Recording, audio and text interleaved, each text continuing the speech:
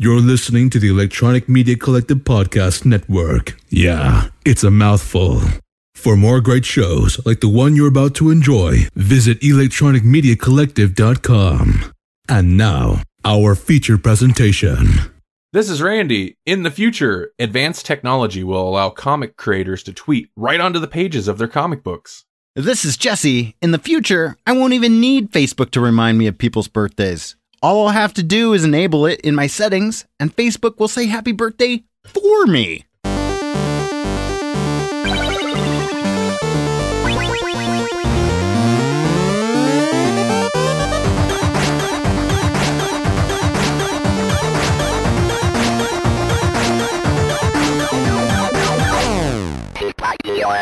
Is that actually an option? I'm surprised they don't have that. No, not yet. I'm kind of surprised. Really, at this point, because they even they give you the notification that so and so's birthday, and then they're like, "Hey," right at the beginning of your news feed, they're like, "Why don't you say a little something to your birthday friend?" And sometimes I have to go, "I'm not sure they're really my friend." yeah. You're like I've already said happy birthday to, but then there's the people where it's like that'll inevitably be the day that I'm not on Facebook, and we're like, oh God, now what? Like, now do I just do the awkward belated, or just pretend I didn't see it? What do I do? For the most part, I've started ignoring most people's birthdays on there because, well, okay, and we're recording this the day after. Yesterday was my birthday, and so I got a lot of the happy birthdays, and some you can kind of tell the ones that are that know you, and the ones that are just okay, I need to fire this off real quick because they got a notification, and Facebook's you got to be a human being. Yeah, exactly. and I appreciate all of them, even the people that I haven't really talked to in 10 plus years, but I've kind of stop doing that for the most part, unless it's somebody specific, and in which case I started just I'll send people a message if I get the birthday notification and I really want to tell them happy birthday. That feels more genuine to me than just writing happy birthday on their profile. So I'm a little more devious even than that, but I totally see where you're going with that. I'll be like, I can't let it be obvious that Facebook reminded me, so I'm gonna send them a text. Oh yeah, nice, yeah. Because if I use Messenger, then it's oh, he still saw it on Facebook. Yep, exactly. No, Jesse's just that good. He remembers things like this. No, he doesn't. He's getting old. I was never good about people's birthdays. I don't know. I guess in a way I'm kind of a jerk like that. I just don't remember dates. Ironically, though, I almost sent you a birthday message too early because I actually have certain people programmed into my calendar, and so you're on 3 different calendars for whatever reason. I think Google sets up some automatic birthdays too. Okay. So it's 3 different notifications that was your birthday, but I have most of my notifications come out a day early. So I had to stop myself and go, wait a minute. Is it really? Did Facebook say it's true? 3 notifications. And not being sponsored by Facebook is the Grolix Podcast, which you're now listening to. Welcome. What episode are we? Oh yeah. Oh. Well, I was still we were just talking, so I was waiting for you to do your future prediction, but it's no, your future prediction is why we were talking. Yeah. Welcome to the Grolix Podcast. This is episode number 38. Oh. Woo. Make America 8 again. I don't know.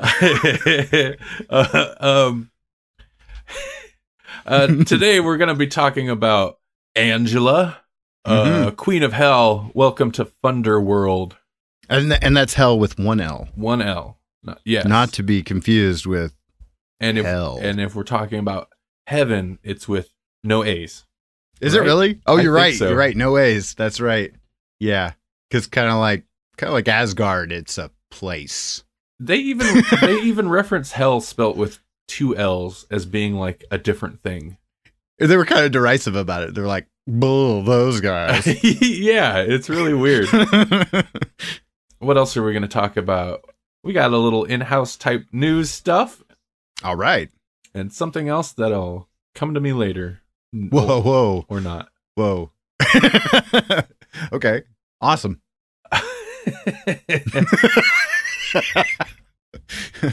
Oh, and it's just me and Jesse. Melanie is out this episode because she didn't want to read Angela. Yeah, I don't know what to say. I think it would have been fun to have her on this. Yeah. No, she didn't get a chance to read it. Yeah, it would have been interesting to get her input on it. Because I think you're right. It does kind of it's an interesting follow-up read after having read Thor Goddess of Thunder. Was that the last month? Beginning of last month? I think it was 2 months ago. 2 months ago? 2 months ago. Our new schedule's I've already forgotten what our last poll list pick was, but I think Goddess of Thunder was, I don't know. I think we read it 2 months ago at least, so. But yeah, our recording schedule has gotten strange, so. Yeah. But yeah, this was an interesting follow-up read to that because it touches on, we even get a little appearance from Thor, that is. Oh, yeah, you're right. But before we get to that. All the things. So there's this show, this podcast. What? Where? It's on the internet. Oh, good. I like those. Me too. In fact, one of the ones I like the best is called Grind Bin, and they talk about grindhouse movies and B-grade exploitation movies and just good stuff, interesting flicks. Mm-hmm. And actually, I was on one of their episodes recently. What? Yeah. What'd you guys talk about? What'd you talk about? Movie? What could you possibly talk about? Well, we talked about a movie.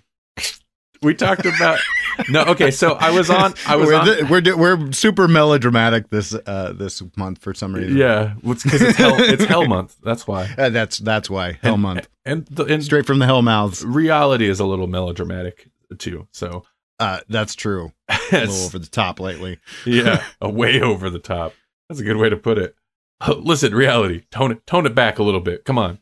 Yeah, listen. If you're going to reference a Sly Stallone movie, not that one. That's like an appropriate segue back to the topic at hand. Yes. Oh yeah. So I was a guest on Grind Bin, which is super exciting. It's a show I've been listening to for quite a while. Hosted by Chris and Mike, these two great guys. I believe they're on the West Coast. That doesn't really matter. But I think they referenced that. They were telling stories in the episode you're on. I've been acting like I didn't hear the episode, but I totally listened to it. It's a great episode. Yeah, we talked about Terror Vision, which is this just super camp 80s it's kind of a comedy horror movie. It's a monster movie, really. And it's one that I had enjoyed when I was younger. And so like I threw it over to them. I was like, you guys should do this sometime. And they're like, we're totally going to. Do you want to be on the episode when we do? And I was like, yes. It's man, like not knowing what the movie is. Like I just listened to the episode with zero context at all. And it is an entertaining episode because I'm like, what kind of movie is this? It kind of like, it really fires up the imagination. And I'm like, I sort of totally want to see this movie and don't ever want to watch this movie at the same time. And I can't decide which is true. That's part of, like I had found Grind Bin. Their premise struck me as interesting because I like B-grade movies and stuff like that. I kind of like camp movies, right. And I like hearing people kind of dissect them, tear them apart a bit. And then I told the guys this. I was like, when I started listening to their show, I thought I knew B-grade movies. I don't know B-grade movies because I have not heard of most of the movies they talk about. Like, there's just like a whole world of, it's a lot of like drive-in movies that were just churned out that I'd never heard of. And like you were just saying, I think that's part of what I enjoy about their show so much is it's fun hearing them go through the movie and describe it. They kind of break it down plot point by plot point, but have like a good time doing it. They kind of tear the movies apart a bit. If it's bad, they they talk about how angry it made them, or if it's good. Yeah. And that's part of what's so fun about it. And there's been a couple movies where I've listened to them talk about it, and it's the same type of thing as you were saying. It's like, this movie sounds both amazing and horrible, and I want to see it, but I also kind of don't want to see it. And there's been a couple movies I looked up and started watching, and I was like, you know what? I like their version better. Right. Well, I think they shouted us out on an episode, I don't know, maybe a month or two ago. And so I listened for that shout out, and they're so fun to listen to that I just listened to the whole episode, and I was like, it was again a thing where it's like, I'm not going to ever watch that movie, but I kind of want to now. Oh, and that's the thing. Like, they are fun to listen to. They have they've been, it's one of those things where it's the two guys that have been friends since they were like 10 years old. So even if they get sidetracked, they're just fun to listen to. And I found it wasn't as bad as my Hooplecast appearance, which again, shout out to Hooplecast. Check them out. They're talking like random HBO shows now since they've gone through Deadwood. That's cool. But so my appearance here wasn't as bad, but I did find myself like, I still didn't talk all that much. I found myself a couple times like, I think I'm just listening to the episode. You're listening live. Yeah, it's exactly right. So I had to try to be conscious of that. But I also like they just roll, man. I mean, like there wasn't a whole lot of like empty spaces, I don't think, unless they edit all that out. But it was like, man, there's no empty spaces. Well, and I mean, there's definitely parts where I could have broke in, but it's they do just roll, and they have like, it's what they do. Like, they're so good at it, right? Like, there's a couple times where I was like, I could say something here, but like, it's not going to really add to the conversation. Like, they're very entertaining to listen to, and I was like, but they just I'm not going to interrupt I'm not going to interrupt their flow, because I want to be like, did you notice how the old guy didn't climb down the ladder? Probably because he's old, just like. That was like, that was one thing specific. Like, occasionally I had to have something on my mind, and I'd be like, it's not necessary. These guys are going to be funnier. I'm just going to hold that back to that's myself. The thing is, like, they rewrite the movie. Like you said, they kind of rewrite the movie, and it's like, oh my God, yeah, your version is better. Yeah. I mean, and it's all the movie, but I think when you listen to their show and they talk about a movie you haven't seen, it does paint a different picture than what you're actually going to get watching the movie. And oftentimes, especially with a lot of the movies they talk about, it's a better, more entertaining movie. So yeah. It's kind of like Super Troopers. Like, the way that people quote Super Troopers makes you think that Super Troopers is just like a brilliant movie. And it's not bad, but it's not nearly as good as the people who love it make it. Yeah, I am not. People love. I was gonna say, I'm not like, a Super people love Troopers that fan. movie, and I see the quote appeal, but that's it. Like, it has quote appeal. Like, I don't think it's a good movie. No, I think it's a terrible movie, and people do love it. They love it. They love to quote it. I don't know. We probably might get a little hate for that, but that's okay. We'll take their hate. So Grind Bin, check them out at grindhousefilm.com, which, what a great get that URL is. Grindhouse Film. Yeah. The SEO on that alone. Hello. Yeah. Episode 43, Terror Vision. That's the one I'm on. You should check it out. I talk a little bit throughout it, but just in general, it's a great show. You should definitely take a listen to that. It's not clean. I was gonna say, yeah, for our Grolix listeners, it's not clean, and they're not offensive, but like the humor and there could be some things that you might find offensive, like when they start talking about the hot tub, and there's some choice stuff. It's not, I wouldn't say it was offensive. I didn't feel offended. In fact, I laughed and laughed, but oh yeah. Well, like, yeah. And especially they talk about it quite a bit in this movie because they had two movies from 1986, and apparently there was a reoccurring theme that you would not see in modern movies that they comment on. So there are things that come up as a result of the movies, but also like they like to laugh at some edgy things sometimes. So, I was all for it, but if you like Grolix because we're a clean show, I don't know if people seek us out for that. Just beware, strong language and stuff like that. Yeah. Speaking of, like adult content, our most recent episode was also featuring some guests, and I think we talked about it on the last Grolix proper, but we have a Bites episode that just went up not too long ago. Yeah, and that was fantastic too. We had Dustin Smothers of Pro Wrestling Iowa and Pro Wrestling Mothership.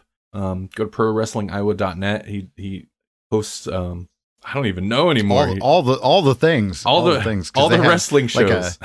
Like an R-rated wrestling show coming up, and yeah, he's bringing on new people and putting out new content. It's exciting. But he was on Grolix Bites number 9. If you haven't checked that out, I mean, it's on the same feed as all our regular episodes. But if you haven't checked that out, give it a listen. Me and him pretty much spent. I think the edited episode was a little shorter, but we ended up pretty much spending an hour and a half gushing about HBO's Westworld. Yeah. And there are spoilers. If you haven't checked it out, definitely watch the show before you listen to that. Oh yeah, like you guys' favorite character right off the bat. It was like, yeah, I'm glad I didn't listen. Yeah. I hope glad I watched the show first. I hope we got the spoiler warning out before we actually dove into it. I think so. I think we did. Yeah, there's spoilers right off the bat, and we kind of jump all over the place. So it's like there's spoilers for the end of the season, probably towards the beginning of the podcast episode. So yeah, but yeah, that was great. I like talking to him, and anytime I've had any kind of extended conversation podcast wise, there are other people, and it usually goes towards wrestling. So for me personally, since I don't follow wrestling, it was nice to be able to like talk to him about like something else that we both enjoy. Yeah. I don't think wrestling really even entered the conversation until you basically threw out the links and what like what he does kind of thing. Oh yeah. So you don't have to like wrestling at all to enjoy the Westworld talk. Nope, we did not talk about wrestling, and I enjoyed it.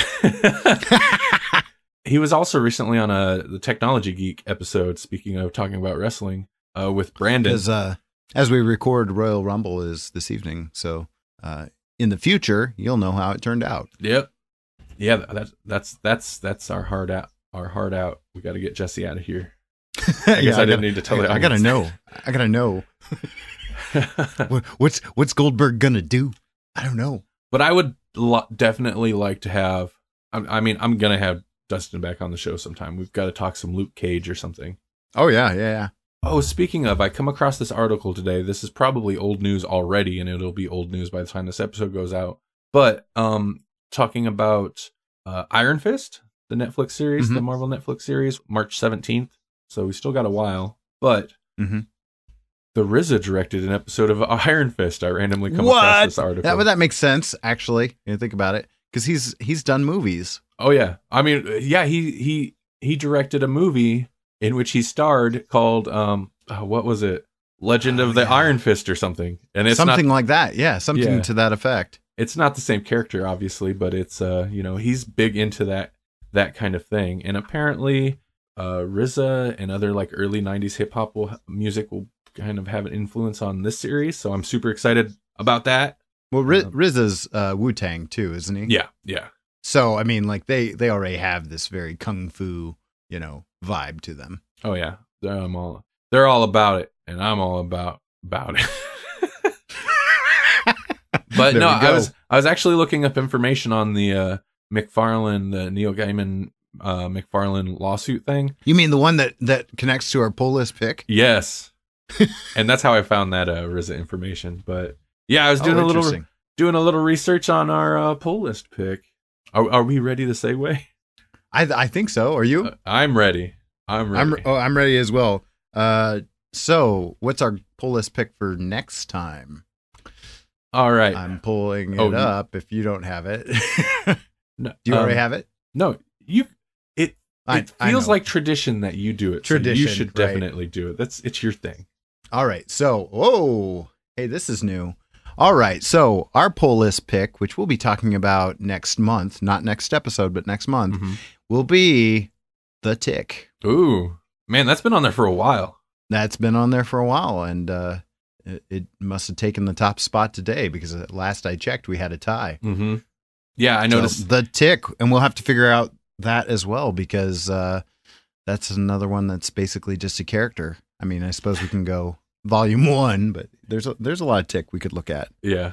Yeah. In that case, we'll figure out what Tick to read. It's kind of like if somebody just puts Batman or Angela on the list. Yeah, which we'll get into that, yeah. In which case, definitely. In which case it'll be either what you like when we had the Judge Dredd, we kind of found a combination, like this is some time ago, but somebody put Judge Dredd on there, 2000 AD, but that's still like decades of Judge Dredd to look at. So we kind of handpicked select short Judge Dredd stories.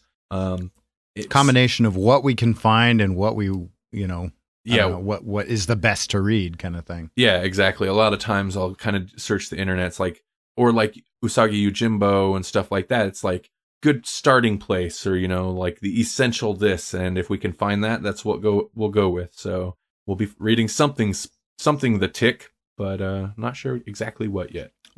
We'll tick that box when we come to it. Woo.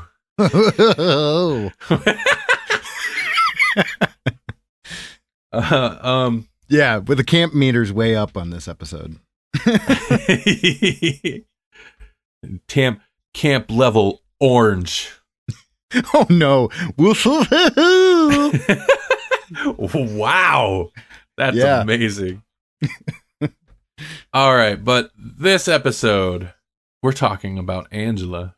We are. What is Angela? Like, it showed up on our poll list as Angela parentheses Spawn. Yeah, in which case we both kind of did honor that specific request, but also kind of had to audible on the play. Yeah. Yeah. Because we couldn't find the original miniseries. No, which I would have really liked to do because it was written by Neil Gaiman and drawn by Greg Capullo. So I would have loved to read it, but yeah, we couldn't get our hands on that. I'm not sure how to approach this. What we did do is we found the first appearance of Angela, which is kind of a nice little starting point because it's kind of a one and done. Mm-hmm. Angela shows up, does battle, and then it's all contained in one issue.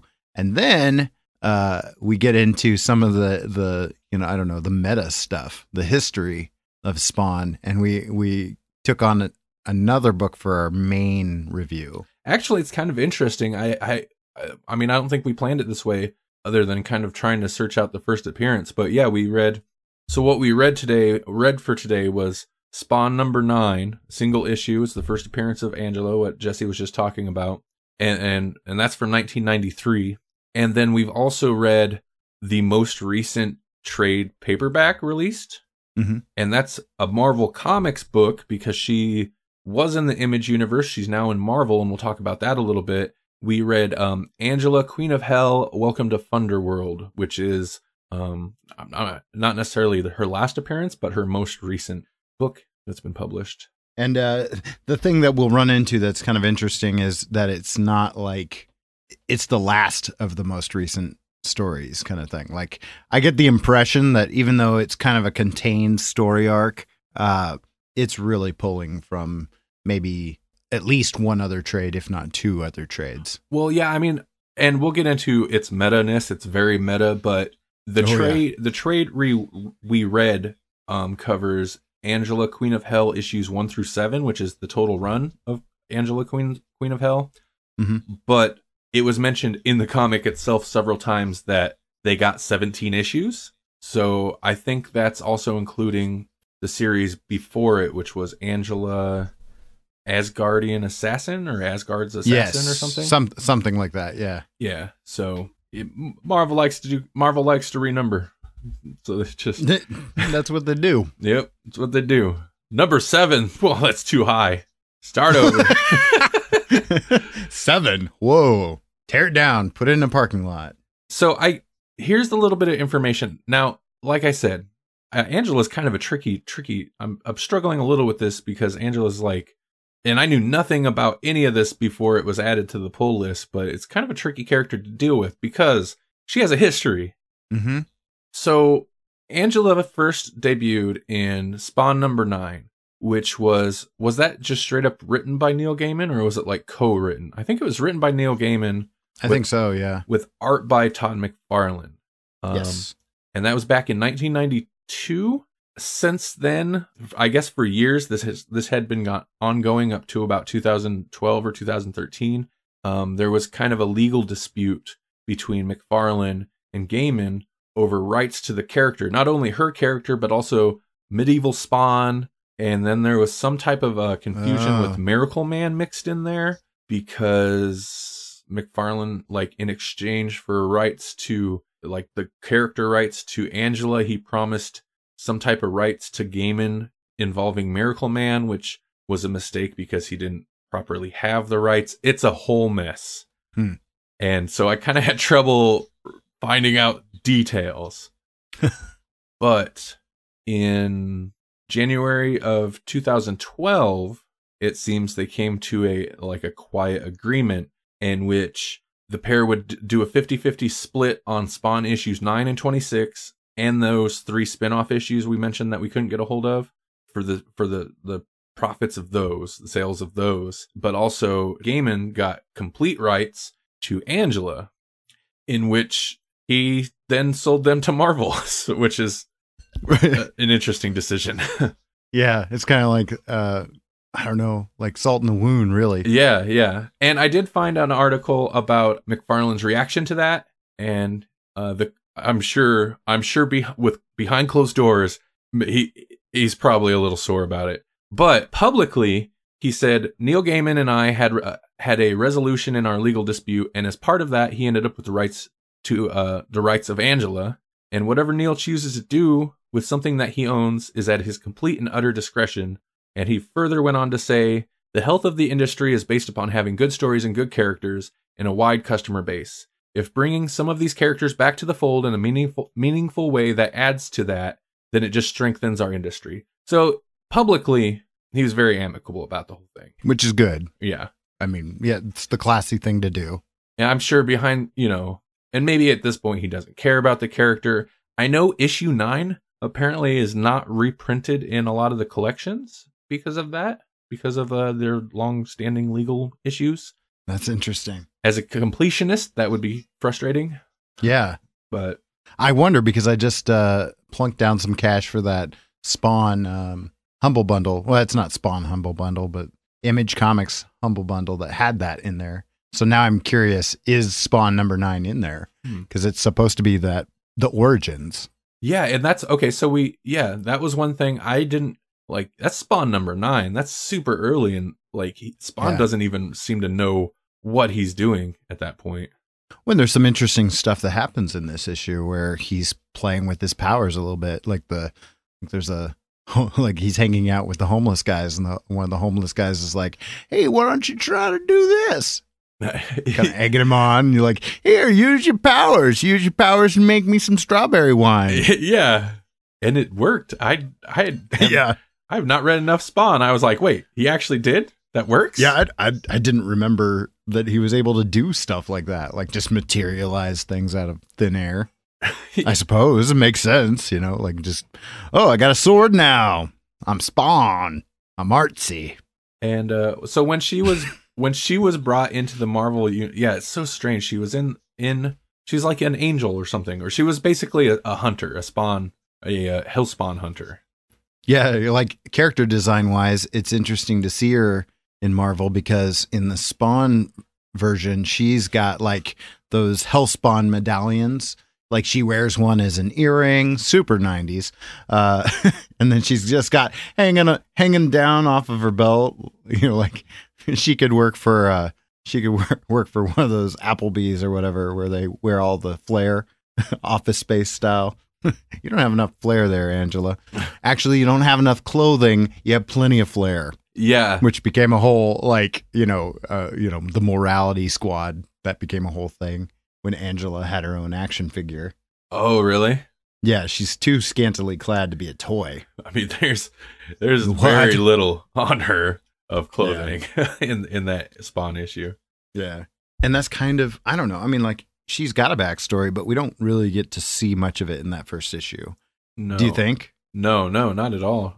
So there's like these passages which are kind of like the Hellspawn Hunter's Handbook excerpts, really. Yeah. It references these other chapters and pages and stuff like that, which are, not actual Spawn comic chapters or pages. But yeah, you don't really get a whole lot of her backstory. Now, I'm assuming you read this before you read the Marvel stuff? Yes. I actually read the Marvel stuff and then jumped back and read Oh, this. how jarring was that? Because it was pretty jarring to read it in chronological order. Well, we'll get a little bit into the Marvel, her modern personality, but that her personality was the most jarring aspect because Yes. Obviously I knew it was going to be a different kind of story, but she's very stoic and quiet, and for the most part very serious in the news stuff, and in that she's was like super cocky. Yeah, like very different. Power. Yeah, she's got like the shoulder pad suit, and she's like, I don't know, like the Devil Wears Prada kind of cocky, Yeah, that was the thing. Like completely different character, really. I like personality wise, and that was the thing that kind of surprised me. I had assumed maybe she was like the quiet, moody character back then, because hey, it was the 90s, and when I was reading the new stuff, I was like, okay, that kind of makes sense. But no, I was wrong. And she's I don't know, maybe she's just as devious in the modern books, but like it opens up with her in medieval times. So because we kind of mentioned medieval Spawn, and so we basically get to see her hunting a Spawn that is again new and doesn't really know what it's doing, and how she goes about that. Very, very much subterfuge. Yeah. She basically plays the damsel in distress to lead. Actually, I don't know why she needed to lead the Spawn elsewhere. I guess just to like get the Hell Spawn to not suspect her of anything. I don't know. Yeah, I was thinking it was a trust thing. I don't know. Yeah, and she just leads, lower his guard, and then boom. I think that's exactly it. And she leads him elsewhere, and then just attacks him and kills him. And then later we've got a very green, was it Al Simmons? Not Al Simmons. Yeah, Al Simmons. Yep. A very green new Spawn who doesn't like have a grasp on anything, and that's kind of her thing. She tries to hunt them when they're new, because that's when they don't really have grasp of their powers and stuff. And then she just kind of shows up and attacks, and she ends up having to run off. Like Spawn gets the better of her. Yeah, just kind of by accident too. Like I don't think he knew what he was doing. He's just like, oh, let's try this, and boom, it works. And oh, hey, you just trounced an angel, and he's like, what? Yeah, angels. Yes, which seems like like this is a really far-flung idea when you're a Hell Spawn. Yeah, no doubt. You know this. You've faced down the Violator at this point, so you're from Hell. Did you think there wasn't a heaven too? Yeah, so and that's pretty much that issue. Very different style character. Yeah.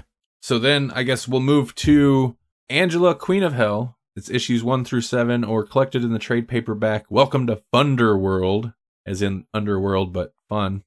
Which kind of leads you to believe that this is going to be an unusual story. Yeah. It has its serious tones, but it also has a lot of campy, like, I don't know. I almost want to call it Deadpool humor. Oh yeah, I would say so. And I kind of have slight beef. Yeah. I have a little bit of beef with that myself. So this was written by Marguerite Bennett. I'm probably mispronouncing her name, but she's a very well-known writer. Illustrated by there's a couple artists on a couple different issues, but I think for the most part you've got Stephanie Hans, and I'm again probably mispronouncing everything, and Kim Jacinto. Published by Marvel all Comics. The names. If you can't tell, I really I don't have all my notes lined up like I usually do, and I always mispronounce names anyway. And these are people like Kim and Stephanie, and I'm still having trouble. And I don't know when the individual issues came out, but the paperback was released in July of last year, 2016. So really fresh, pretty much. Yeah. And it just kind of throws us right in. Like, we basically get a intro dialogue from a character I'd never even heard of. And she's like, here I am. And here's Angela, the Queen of Hell. Oh, yeah. I was like, wait a minute, what? So where's Hela? And, like we're dealing with Asgardian Hell too, the underworld, So Yeah, it's HE single hockey stick. yeah, as opposed to those people who play with two crazy hockey redundancies. So for me, coming to this was a combination of not knowing anything about Angela, and again, we've read a very little Thor. We actually have read some Thor, more than some other characters on the show, but Right. neither of those really got deep into Marvel's. They're kind of they're, I guess, just that Thor Asgard side of Marvel's mythology. And this one does big time. Like, it has the army of dead, and it has, yeah, it's got some of Thor's siblings who have just recently shuffled off the immortal coil. Yeah, so there's a lot of stuff I was coming to this like without knowledge of. I guess it did. There's a couple times where it got a little confusing during the first section, because I would say this is definitely like feels like two sections. There's two main plots in this book, two arcs, Yes. I guess. Yes, for sure. This is like the official summary for the book. Okay. Hell hath new fury. Okay. And the Furies, that's a Viking thing. She was stolen from Asgard, exiled from heaven. That's Heven, and robbed of her greatest companion. Now Angela plunges into the blackest depths to save Sarah. It's Sarah, right? Sera? Yeah, Sarah? yeah, like a Sarah angel, like a Okay. seraphim. But once there, the lost princess will claim a throne of her very own. To rescue her beloved, Angela must conquer this domain and rewrite laws as old as death.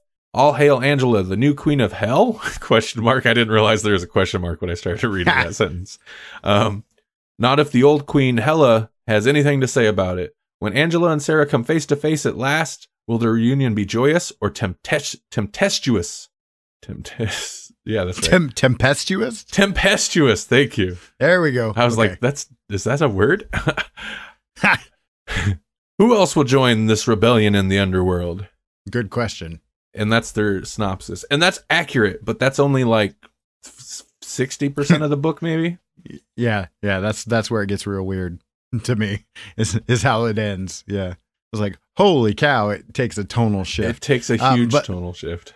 But right off the bat, like, one of the things I think we probably need to talk about is, like, in Spawn, like the way that they are basically making this all okay for Marvel is she's an angel in Spawn, but at some point when they took over the character, they must have said, okay, well, she's an angel, but not really. She's actually Asgardian. She's actually like a sibling of Thor. Like, she's a spawn of Odin or something. I mean, like, she's Asgardian. Yeah, no, she is. But there's also like, doesn't she like give up wings, which I never noticed she had?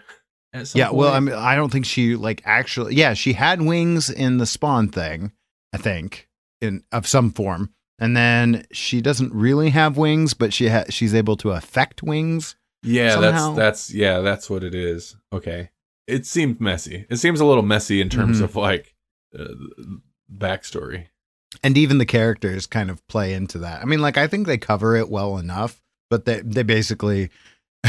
It's almost like being the new kid in school and nobody will let you live it down. You know, like, yeah, you're Asgardian. Yeah, you're not really an angel. Like, I don't know. It's like Marvel's like playing it up. They're like, yeah, we know we got this character this way, and we're just gonna like give a crap about it. In the pages of the story, we're gonna be like, yeah, we know why you're reading this. And she's all ours. I don't know. Maybe not. Maybe they're not throwing shade, but it feels a little bit like, yeah, look who we got. I find it interesting that she kind of, I think she came into the Marvel universe in some of the Age of Ultron stuff, and then she started popping up in Guardians of the Galaxy. Yes, yeah, I remember seeing that, just peeking at what she's been up to. Yeah, and they kind of reference that even towards the end. Oh yeah, you're right. They show little clips of basically her entire history. All right, so yeah, the first chunk of this story is you kind of get her backstory, backstory of Sarah, and they fight through hell. Like, she's basically challenging Hela Is it Hela? Yeah, Hela. The current queen of Hell, for her throne. And I did like that, like the trials, although once they were done, you're like, wait, that's it? That's what you do? Right, yeah. The three trials to challenge the queen of Hell were like, It felt a little bit improvisational. It felt like that episode of Rick and Morty where it's just like, it's very loose and you're like, oh, that's the thing you just did? Coincidence. That's what you have to do. What? Yeah. Good job, Angela. You just passed another trial. You did it. You're whatever we call it now. Yeah, they have a specific name for it. Yeah, they have a name for somebody going through the trials, and they apparently get a new costume. Cool. Oh yeah, there were costume changes that were not explained. Yeah. And luckily for the reader, these trials also fill you in on backstory. Oh boy, do they! Boy, howdy. There were a couple points, and they throw in really obscure and kind of anachronistic pop culture references, just in case this wasn't hip enough for you, non-Asgardian crowd. I'm really torn on some of. Okay, so there's the pop culture reference. I'd say the things that really stick out like a sore thumb, other than the last 40% of this book, is the pop culture references and the super meta references. And I'm not talking just meta reference. I'm talking Deadpool breaking the fourth wall, talking about the comic itself to the reader in the pages. Like, I'm torn on both of those. Personally, the pop culture references hit about 50-50 on me. Like, occasionally it was okay. Right. And then sometimes I was like, oh. Like, some of them are really funny. You're like, okay, that was pretty good. I'll give it to them. And then there's other times it's like, oh my, just don't. Yeah. And then the meta stuff, and mind you, I generally enjoy meta stuff. Almost never really worked for me. Like, I appreciated some of the commentary, and that's where my future prediction came from, is like the creator being able to tweet right into the pages of their comics. It's like, because there's a lot of this where it's like name checking the author herself, like later on, Bennett, occasionally gets distracted, wants to take a dark turn and blah, blah. And it's like, why? Like, why?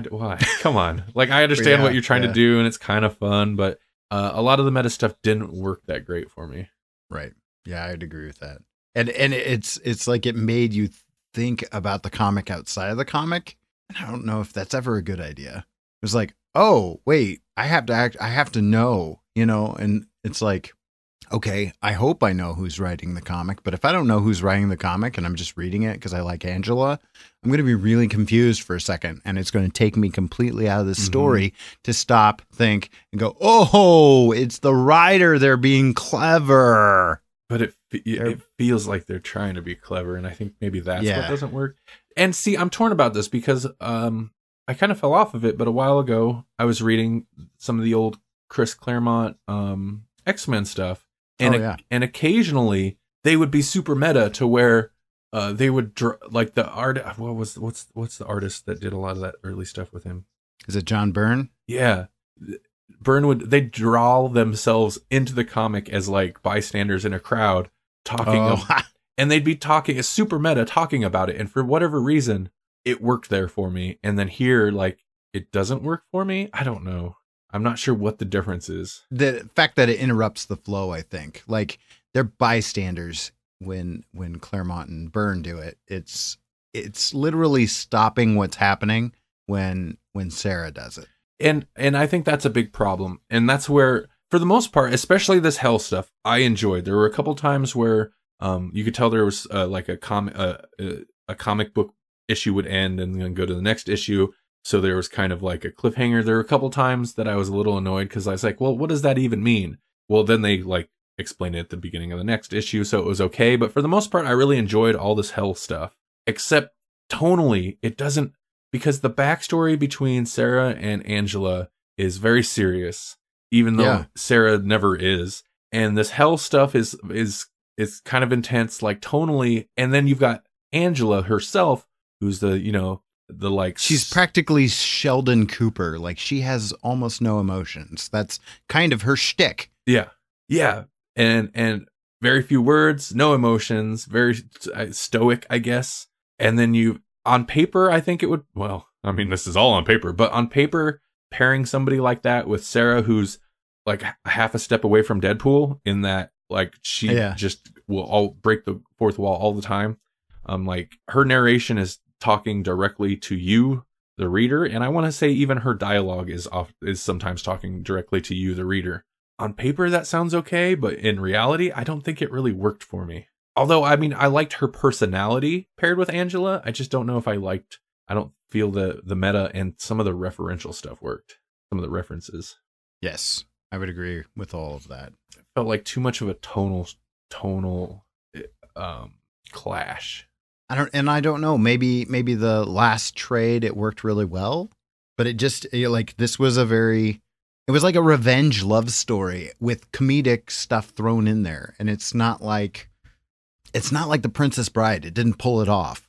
Well, and so after the Hel stuff and spoilers, Angela wins as if I mean, I figured she would, but then she kind of like. They kind of tell you she's going to win in the very first page. Oh yeah, duh. What am I talking about? The queen. She's the queen of Hel.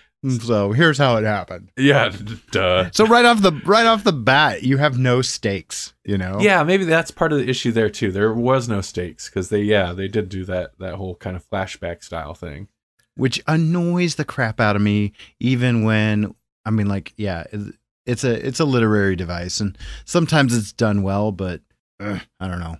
That's not my favorite literary device. I don't like knowing how it turns out and then jumping backwards. Well, and here, since you've got, although I don't think the book does a good job at establishing the comedic tone right off, which might be part of why the tone seems unbalanced, but here it's another one of those things where it feels like it's trying to do this cute thing, this kind of, hey, isn't this cool thing? And at this point, like, it's been done many times, and it doesn't always work. The Angela's the queen of Hel. Let's find out how. And I don't know what that tone is. Steve Irwin style. We're like, we've put the Asgardian assassin in the middle of Hel. Let's see what happens. I think I would have liked that one better. These are angels with razor sharp teeth. We've sent all the hounds of Hel and the Furies and even Thor's brother Balder in there to get her. Let's see what happens. How's she gonna deal with this? I don't think my Australian accent was on point on that. Oh, I don't think so. I don't think it was either, but it went a little New York in there somewhere, I think. I don't know. Fat Boy and Llama, what do you guys think? Oh boy. They don't hold their tongues. They'll let you know. Yeah. Well, that was the worst ever. Yeah. We haven't even gotten into the messy stuff. Yeah, and I think that's where we'll lead now. Although I do want to mention some of the references. Here's a good example of me liking and not liking some of the references. There's a bit with the brothers. Is that who they were? Those Balder and I forget who the other guy was, but Balder's the beloved. He's the pretty boy of the Asgardian court. And then the other one is the court, like the executioner almost. Okay. Well, they make a couple references. They make a couple Game of Thrones references. One of them says something about the Game of Thrones. That's right. And then the first, like, other than the initial reference that kind of kickstarted this 3-part reference joke, the first one was, "Oh, please, no spoilers, blah, blah, blah." And I was like, that kind of seems tired, like that one. But then there's a reference to something about the Wi-Fi password down there in Hel or something. Oh, yeah. And that one I kind of landed for me. I kind of like, but that's a good example of like liking, kind of like being torn on the references where half of it flops, but the other half is okay, lands for me.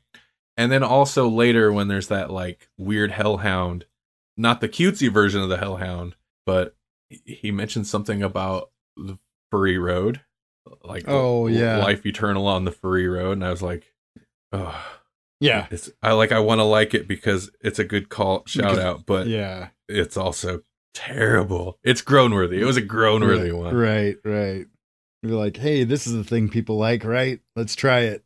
They get through the Hel stuff, and It's a little disappointing that Angela like kind of hands the throne off to somebody else. To Balder, right? Yeah. Yeah. So it's kind of like, well, Like the most, I don't know. I guess he'd be the least intimidating king of hell ever. We're like, no, I don't know. and I mean, she does stuff like she sets up this other afterlife type place for the angels so that they don't go to hell or something. Oh yeah, right. But it's like, well, she was queen of hell for like a couple hours, maybe. Well, and let's talk about the action is awesome. Like if they would just stop talking sometimes, I feel like this book would be better. I felt some of the action, I mean, it was good. I don't know. It was a little jumbly for me. Okay. But that being said, But that's what that's what Angela's good for. I will say though, like the art, it was wonderful to look at. I like the art quite a bit. Oh, yeah. Throughout all of it. And there were a couple of issues like by different artists, but it still felt pretty cohesive. Especially all the hell stuff. I really liked the look of everything. And it's one of those where, like, if you look at the covers are actually kind of indicative of what you get inside the book, which is kind of rare for comic books. True. Yeah, even the action, like I said, there were a couple that it felt a little jumbly to me, but you're right, and it's like super powerful characters, so you'll get a lot of just like the impact shots, basically, you know. What was it? You sent me a panel, and you were like, "Okay, that's awesome," or whatever. Like, oh yeah. Well, it was oh man. Basically, Angela just being Angela, though. I mean, like she was like, "What's my name?" Not really, but like something to that effect. Yeah, it was something about talking about. Oh, it was the old guy, the old like just overly misogynist grandfather or something. Maybe was him, maybe was an illusion. Popped up and Bor was Odin's father when she's battling him. Yeah. Is that right? Yeah, and she says something about to think that he might have come from her family tree. Either way, she'll hang him from it or something. I was just like, holy crap. Like, it was just a particularly hardcore. Yeah. It was good. She definitely had some good moments for sure. I like her character in this. Even like you said, though, she's like unemotional for the most part. Yeah. I do like her character, and that's part of what's so jarring going back to her first appearance in Spawn. It's like, whoa, this is not the same character. No, yeah. I mean, it is. You can see, like, character design wise, they take, I don't know, they go to the great lengths to make sure that she has like the ribbons that she has in the original. And I think a lot of elements from like her original head, like her helmet, are still there. But at the same time, this is kind of, I mean, it's clearly got some redesigns to it. Yeah, actually, that's handled really well, because that was one thing. Like, yeah, she looks different. It's different art style, and she has like no clothes on in Spawn. But yeah, the headgear she wears and the ribbons, you could definitely tell it was the same character. But again, personality wise, is totally different. Mm-hmm. So then we go to New York. Oh my God! Even before they get out, like they have Loki's Hellhound character thing. Like, I don't know if that's supposed to be a Fenrir sort of callback, because Fenrir was like the son of Loki and he was like part wolf, but this is clearly not Fenrir, because they call him what do they call him? Like, they call him Loki something. Is it the one that the handmaiden? What's the handmaiden lady's name? She's kind of an interesting character too, actually, that we haven't really mentioned at all. Oh, what's her name? Yeah, and she helps Sarah break out in the first place. Yeah. It's Thori, Loki's Hellhound pup. Yeah, Thori, which is unusual. Oh, and what's the handmaiden's name? But she's like, handmaiden. What was she literally like? Yeah, she's literally made to be the handmaiden of hell. Yeah. That's her whole purpose, is to serve Hela. And she doesn't like that, so she throws in with Angela and her crew. And she's another rather serious character. Not serious in the Angela way, but she's kind of reserved and kind of like bummed most of the time, it seems. Yeah.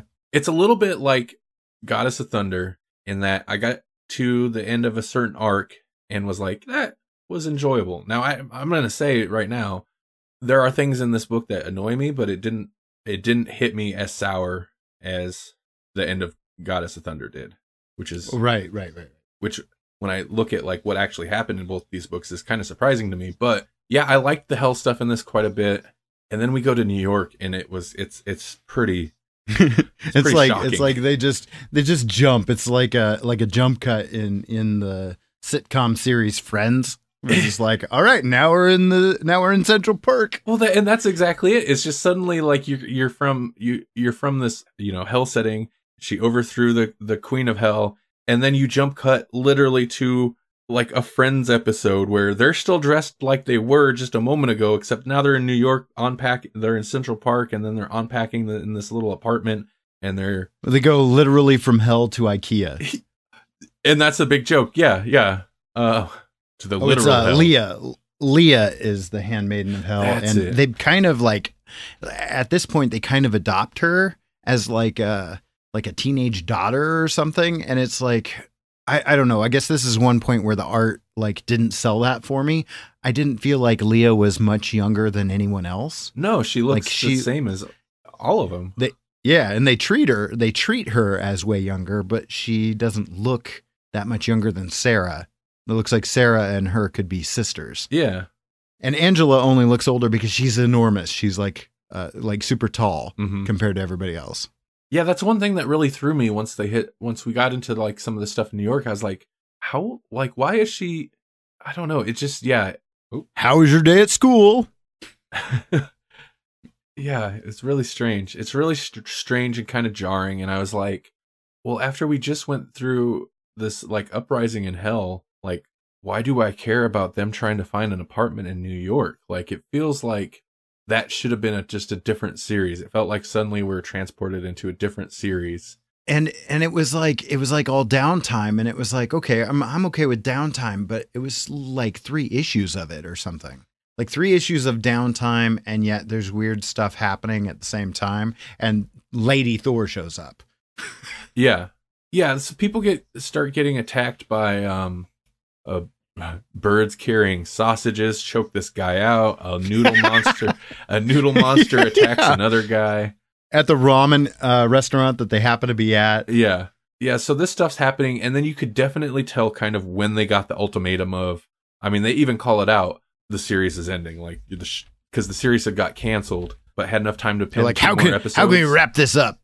And yeah, the final wrap up was fine, except the sudden ramp up to like, here's the issue. Like, you literally have a 1 to 2 page info dump where they're like, well, the series is pretty much ending, so blah, blah, blah, blah, blah, blah, blah. And they just tell you like what was going to be happening. And it's like, now we're doing this. Like, I don't know. It's really strange to read something where something so meta, and then they know they're getting canceled.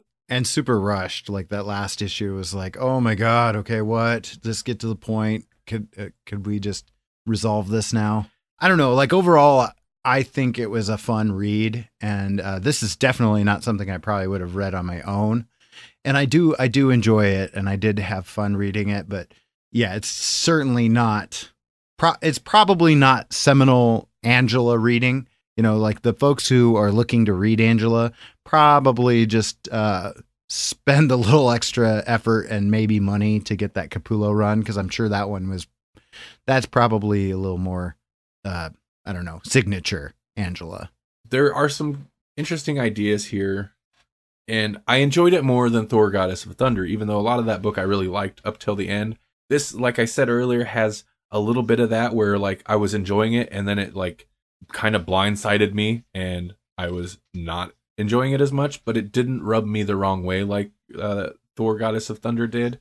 Yeah, they didn't get up on a high horse or a soapbox. There's a tendency, and I understand where it comes from, but there's a tendency to put social commentary relating specifically to Twitter conflicts in these books. There were comments in Thor Goddess of Thunder, and there were also, like, you see it in this as well. And I think, like, I understand, especially something like this a little bit more than Thor, where they're trying really hard to have the meta element in there. In the future, it's gonna feel so dated. Oh, for sure. It's not. Those are not the kind of like social commentary and jokes that are made to last the test of time. You know, that's getting a little tired.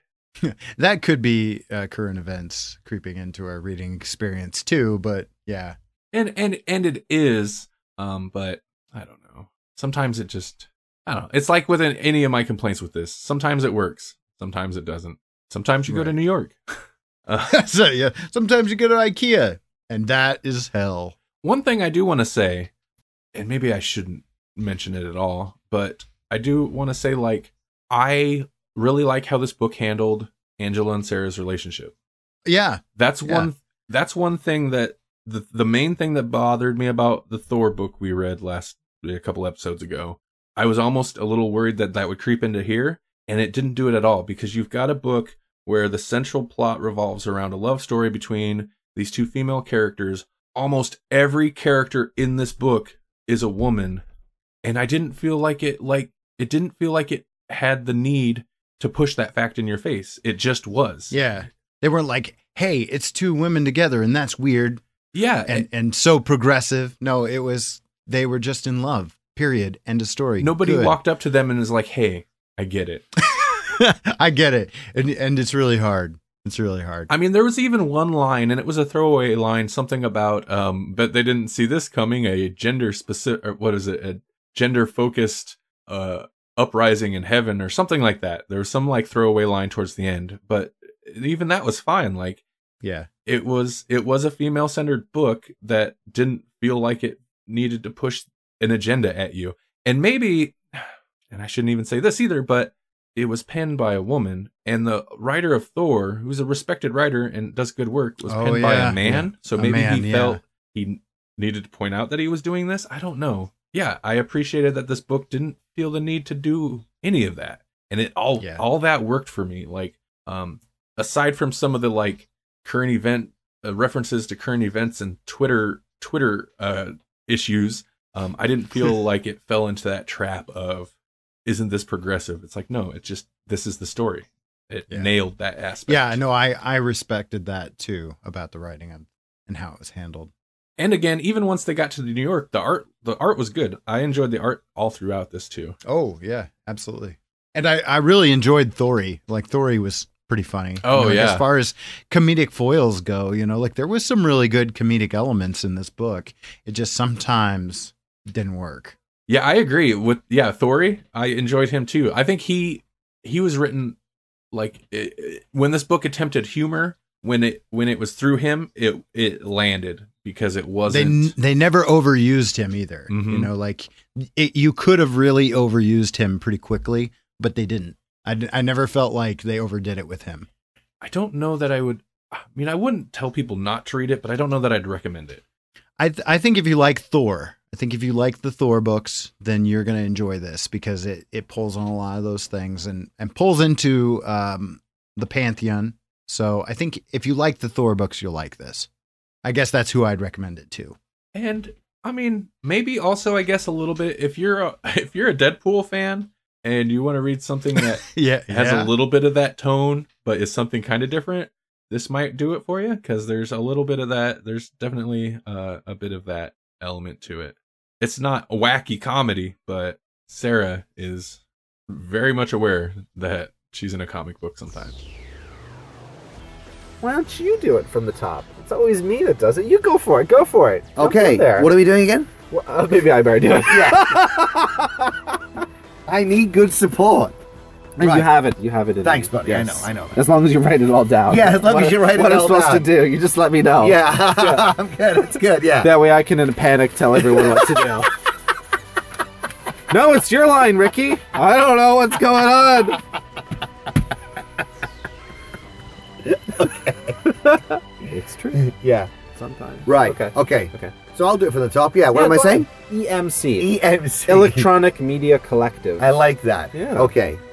Be sure to tune in every Saturday on EMC for Doctor Who Dark Journey. Doctor Who Dark Journey? What's that all about?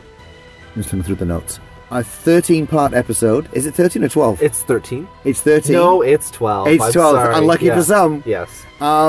Which pits Doctor Who and Sherlock Holmes against Jack the Ripper. And Sherlock Holmes? Doctor Who and Sherlock Holmes in one audio drama adventure? Exactly. Against who? On EMC. Oh my god, I gotta tune into this. You should do. Normally costs a fortune, How much does it cost? thousands. But if you quote and say that you've heard this, you get it for nout. Nothing.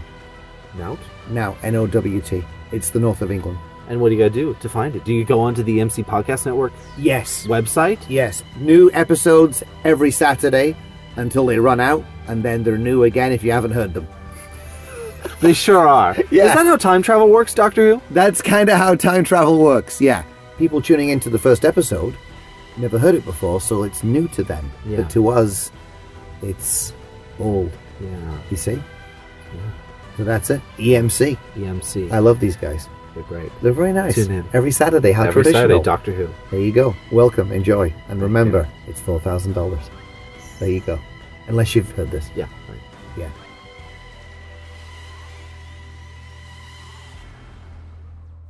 So, Jesse, Yes, Randy. you've been doing a thing. I do lots of things. I do all the things.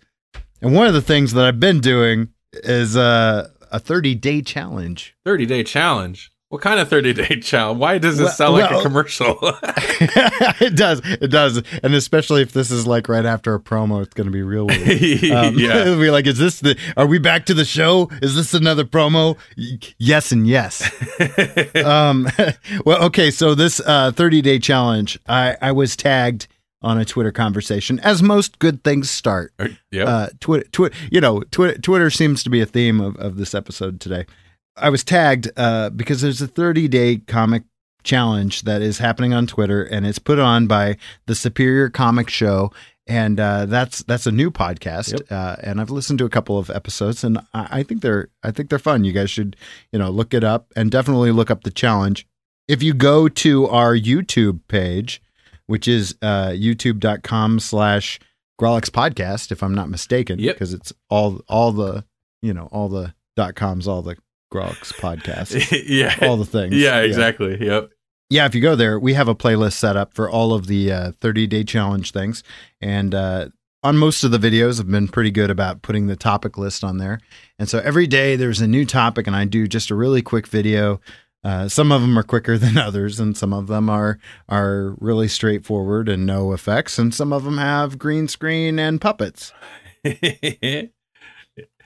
They've been very enjoyable. Yeah, I've had a good time doing them. I really enjoy, and you stepped in for me on I can't even remember what day it was, day 11 or 12 or something, and that was really fun too. We had animated Randy. You snuck in live on one of them. Uh-huh. I don't want to give it away because super secret. You were the super secret guest on that one. Yep. So it's been a good time, and I've really enjoyed seeing what other people come up with. And like it's funny because Peter and Tracy, they're from the Superior Comics Show, and you can usually kind of, I don't want to say they're predictable because they're not predictable, but they're anything but predictable. But you can usually tell that Peter's going to go with something Spider-Man, and I've even stolen his ideas a few times where it was like, what was it? I don't know what it was, what the question was, but I stole Spider-Ham, and even as I was saying it, Spectacular Spider-Ham is a favorite underrated character or something. I was like, I bet you Peter's gonna take that one. I bet you that's gonna be his character, and then it totally was. I was like, oh, I should have just left that one alone because I knew it could have been. So, but it's been fun. You guys should check it out. And, at this point, when you're hearing this, it's not even over yet. So you could even chime in.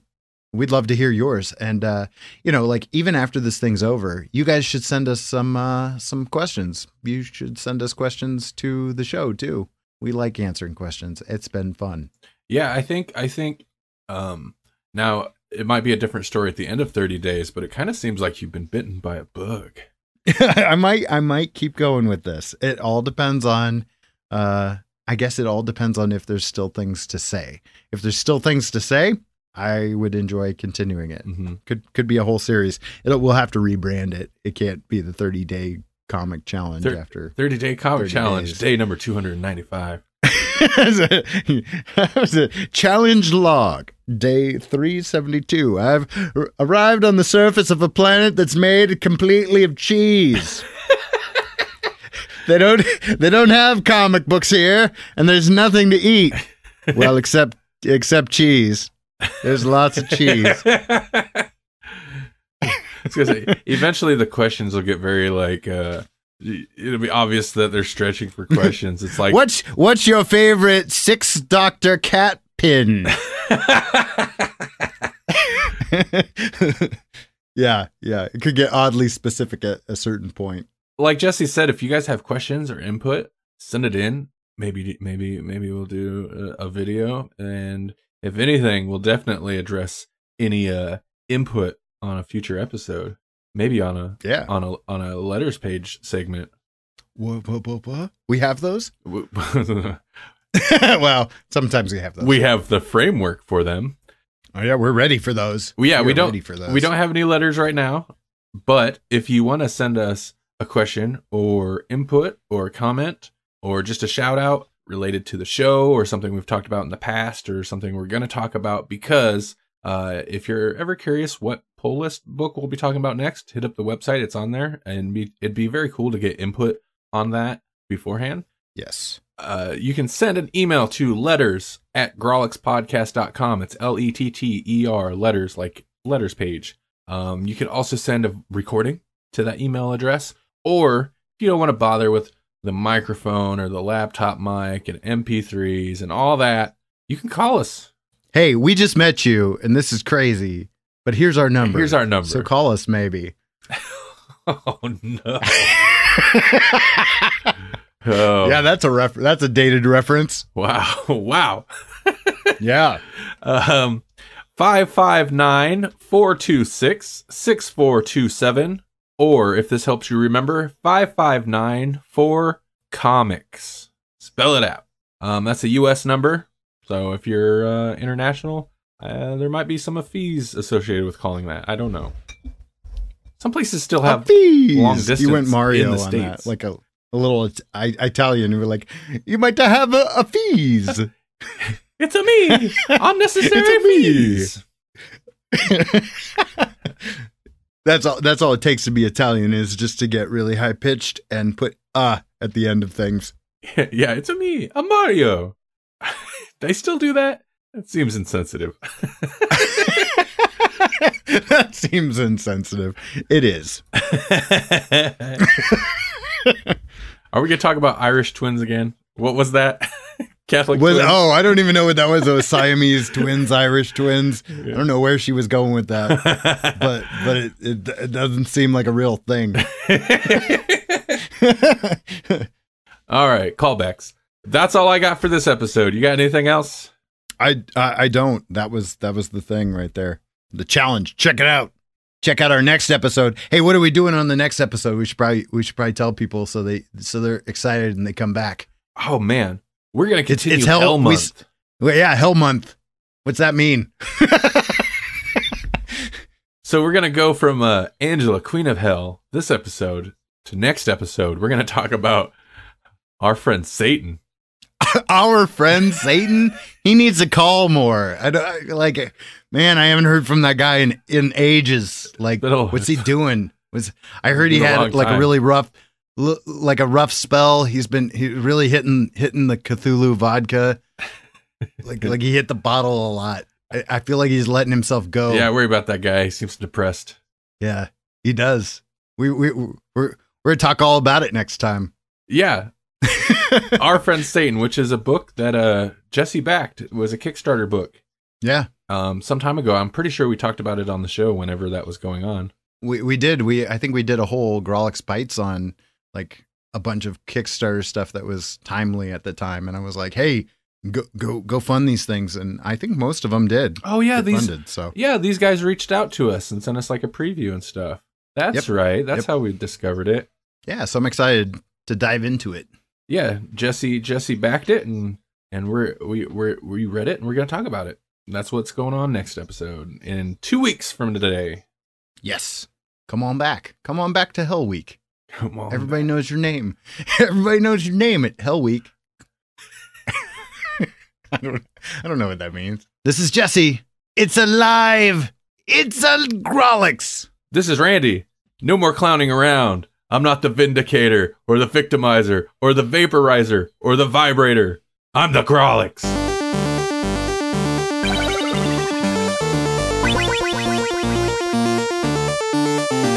Thank you for listening to the Grolix Podcast. The Grolix Podcast is a production of the Electronic Media Collective and Vorpal Arrow Studios. For more Grolix Podcasts, check out grolixpodcast.com. Also find us on iTunes, Stitcher, Google Play Music, YouTube, electronicmediacollective.com, facebook.com/Grolix Podcast, twitter.com/Grolix Podcast, all the .com/all the Grolix Podcasts.